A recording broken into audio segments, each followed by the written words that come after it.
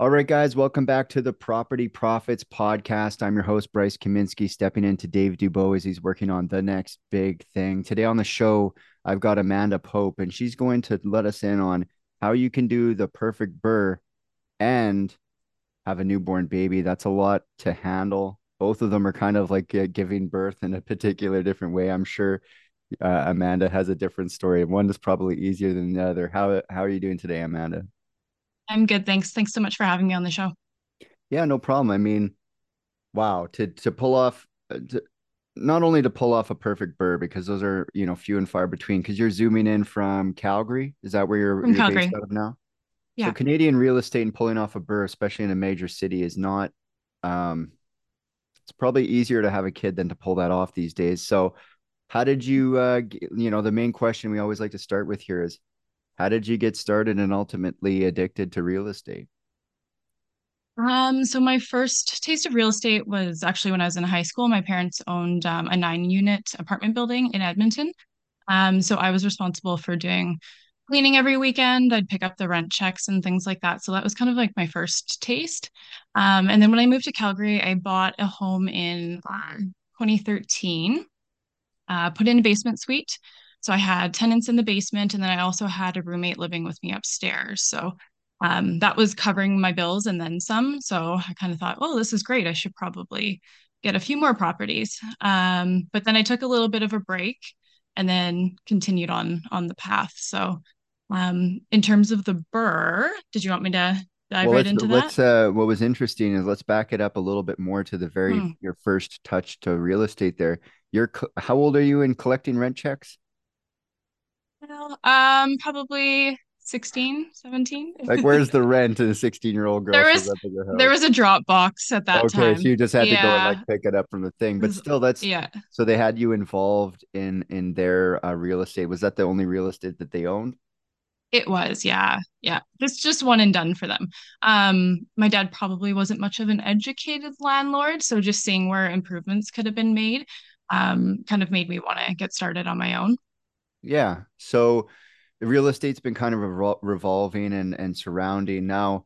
Um, you were house hacking, and in your Mhm. in the podcast research form you had mentioned that maybe that basement suite wasn't so much up to code, and then eventually you had moved it up to code when you moved out or when you were still living there. Like what had you, because some people they just rent out basement suites and it is what it is, but what had you having to legalize that suite and make it up to code?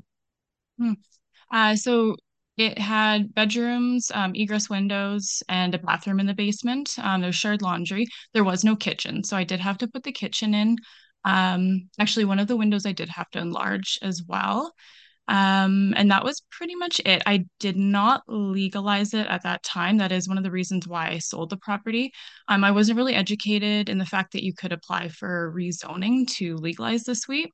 Mm-hmm. So I just left it as is, sold it, and said we'll move on to something else where it is zoned for a basement suite. So that's what I did after that. Okay, so then fast forward, your partner, you guys end up having a child. I mean, that's pretty obvious how that that particular thing happens. But how did you end up doing your this burr that you're most proud of right now? How did it line up at the same time? Because a lot of people when they go down the route of having children, they kind of like do one or the other. Why both? And how did you remain successful in that? Question. I honestly don't know how it aligned at the same time, just luck of the draw. We were looking for a property either to flip or burn for probably just short of a year. This property just happened to come across from a wholesaler and it was too good of a deal to pass up on. And Hmm. then possession day just happened to fall, what were we, 14 days after my due date or after he was born, I guess. So it was pretty crazy getting started. My partner took pat leave for 5 weeks and then pretty much spent all of the time over the project working on renovations for the Burr. So that you guys Yeah. did it by hand. He went in there and put the Yeah. hammer So to the nails. Yeah, exactly. So we did get a really good deal on the property. And then my partner, this was also a JV as well. So my partner and then our other partner worked on the renovations themselves. So that's Hmm. one of the reasons why this project was so successful is we did save a lot of money on the renovation side. That was the plan. They wanted to do it themselves, just to get more experience overall. We would never do it that way again, especially Yeah, with a newborn. Would not recommend. would But not I wouldn't, recommend. I like that. no, would not recommend. I don't regret it. I don't think either of us do.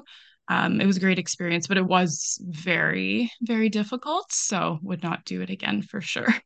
Yeah, the swinging of the hammer, um, just getting in there and doing it. You do learn a lot, and it's Mhm. important, I think, that everybody. I mean, you don't have to go down that road, but I think everybody should consider at least participating in their projects. I know a guy who just does one thing on each project. He'll go in and maybe do the flooring here or maybe do the bathroom here just to, make sure that it's going, you're on site all the time, but also that you learn what is expected. Now definitely I'm sure you guys know what's expected of the next person to take it over. So, Mm. um, we talked a little bit offline about, I guess you've been a landlord now for how many years? Since 2013, I guess was kind of my first taste of being a landlord. Right, because you've got the basement suite thing and the Yeah. rented thing. So, you had mentioned that right now you've got some rentals and you're at, I think it was 6 doors, We're at 5 units. 5 units. And how many Yeah. doors total in the portfolio right now? It'll be five. Okay. Yeah. Yeah. Some of them, Yeah. some people are like, I've got 5 doors, but it's like 10 units or something. Oh, So, okay. Yeah. Yeah. so at what pace did you acquire those 5 doors? Within the last 5 years, it would have been. So about one a year. And has that Yeah. all has that been self-financed so far? Just this most recent Brrr was a JV. Mhm. So that was initially my kind of roadblock after buying the first property. I just I wasn't educated. I didn't know how you could get enough money for another down payment. And then I found out about JVs. So that really opened up my eyes to how we can get things rolling a little bit quicker and pick up more properties. Okay. And so, um, who was it that opened your eyes to the joint venture? I think it mentioned something about a mentorship program that you joined or something like that. Yeah, so I joined a year real estate mentorship program May of last year.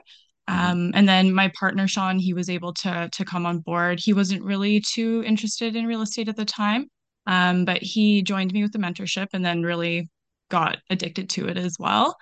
Mhm. And then that's where we learned about JVs. We also went to Rapid Cash, Barry Maguire's. So that was really, really motivating and eye-opening as well.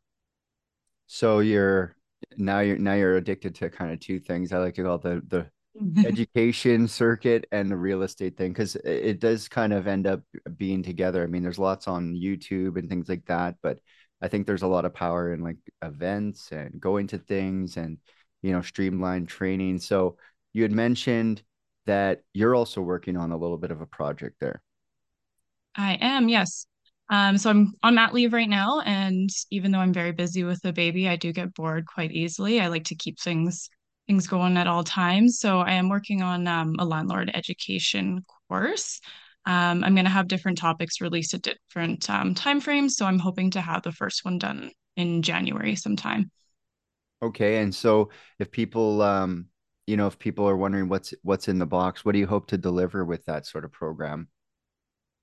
So very specific, kind of step by step. So I know when I was initially a landlord, I was kind of looking for resources for education, and there wasn't really a lot that I could find that was specific for Canada or even just Calgary or Alberta.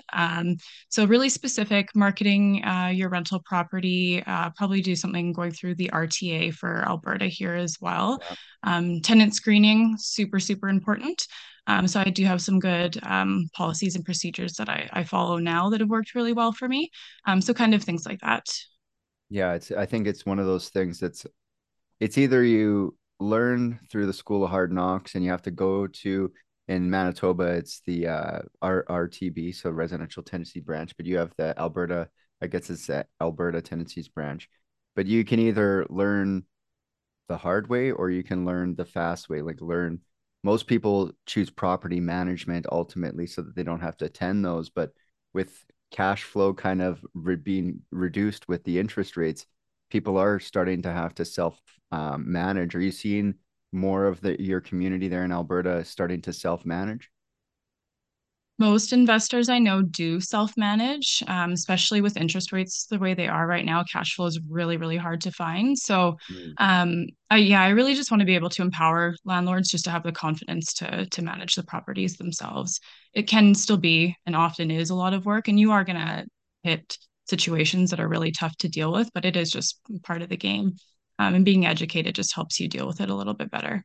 Yeah, so let's talk about that for a second. Do you have any war stories that maybe people should that you can warn them? One good story and how to avoid that on being a landlord out there. Uh, oh God, there's a few. I haven't had a lot, but I've had a couple. I would say probably the biggest thing that I see um rookie landlords, the mistake that they make is allowing tenants' leases to go month to month. Oh yeah. I did that. I had a tenant that was pretty good, clean, paid rent on time, allowed the lease to go month to month, and then they became a headache. Yeah, the It rules get was kind of gray when it goes month to month. It's like you could leave yeah. anytime, I can kick you out anytime, but neither of us are doing that. So why don't we just get a lease in place? So renewing that lease is something you're saying is important. Very, very important. Yeah. Once you go month to month, you're really giving the tenant all the power of your property. It is very hard to get them out, especially if they're not, following all your policies as the way you would like. So here we are in 2023. It's October 20th for the timestamp of the podcast here. What does the next 3 years look like for your business? For the next 3 years, we are hoping to probably pick up at least five more rental properties. We would like to get a couple of fix and flips under our belt as well. Hmm. And then for our buy and holds, we do like the Brrr method, so we'll probably stick with that. Again, it's just really going to depend what kind of deals come across the table and what they're really going to work for, if we can do a Brrr or if we decide that we want to flip the property instead. So looking forward to that. And so I guess then you're going to have to start bringing on some more joint ventures and some more partners to grow that. Because once you get to a certain point, there's either the bank cuts you off or your personal finance cut you off. So what's your guys' plan moving forward with as far as, getting some more joint venture partners, things of that nature? Yeah, so for joint venture partners, really networking is key. We've met so many investors through the mentorship program that we had joined. Um, in the beginning, I was terrified. I'm like, how can I ask anyone to invest with me? What do I know? So it is like a little bit of imposter syndrome. But once you network, you just meet so many people that are just like you that want to partner up. And it does become really, really easy. Hmm. So, look, question I love to ask is, what advice would you have for someone who's thinking about getting started in real estate? I would say definitely educate yourself, but don't get stuck on the education. It's really, really easy to do that. Just learn enough, get your first deal under your belt because you're going to learn so much more by doing than sitting and reading books and listening to podcasts. They are great, but you can easily get stuck in that education rut and then not move forward. Yeah, stuck in the simulation. It's time to take it to the real Hmm. world and see what tenants are actually like. Now, there's good tenants out there. I'm not Oh, saying for that sure. they're all bad, but take it out of the simulator and you'll find things that you never expected. So, if people want to, they want to reach out to you, Amanda, how do they get in touch with you? What's the best way to find Amanda Pope online? So Instagram, my handle is amanda.m.pope, or email it will be amp bass rentals at gmail.com. Okay, awesome. Well, what they say, time flies when you're having fun, and I really appreciate you being on the show here. And until next time, guys, we'll catch you on the next episode. Thanks so much.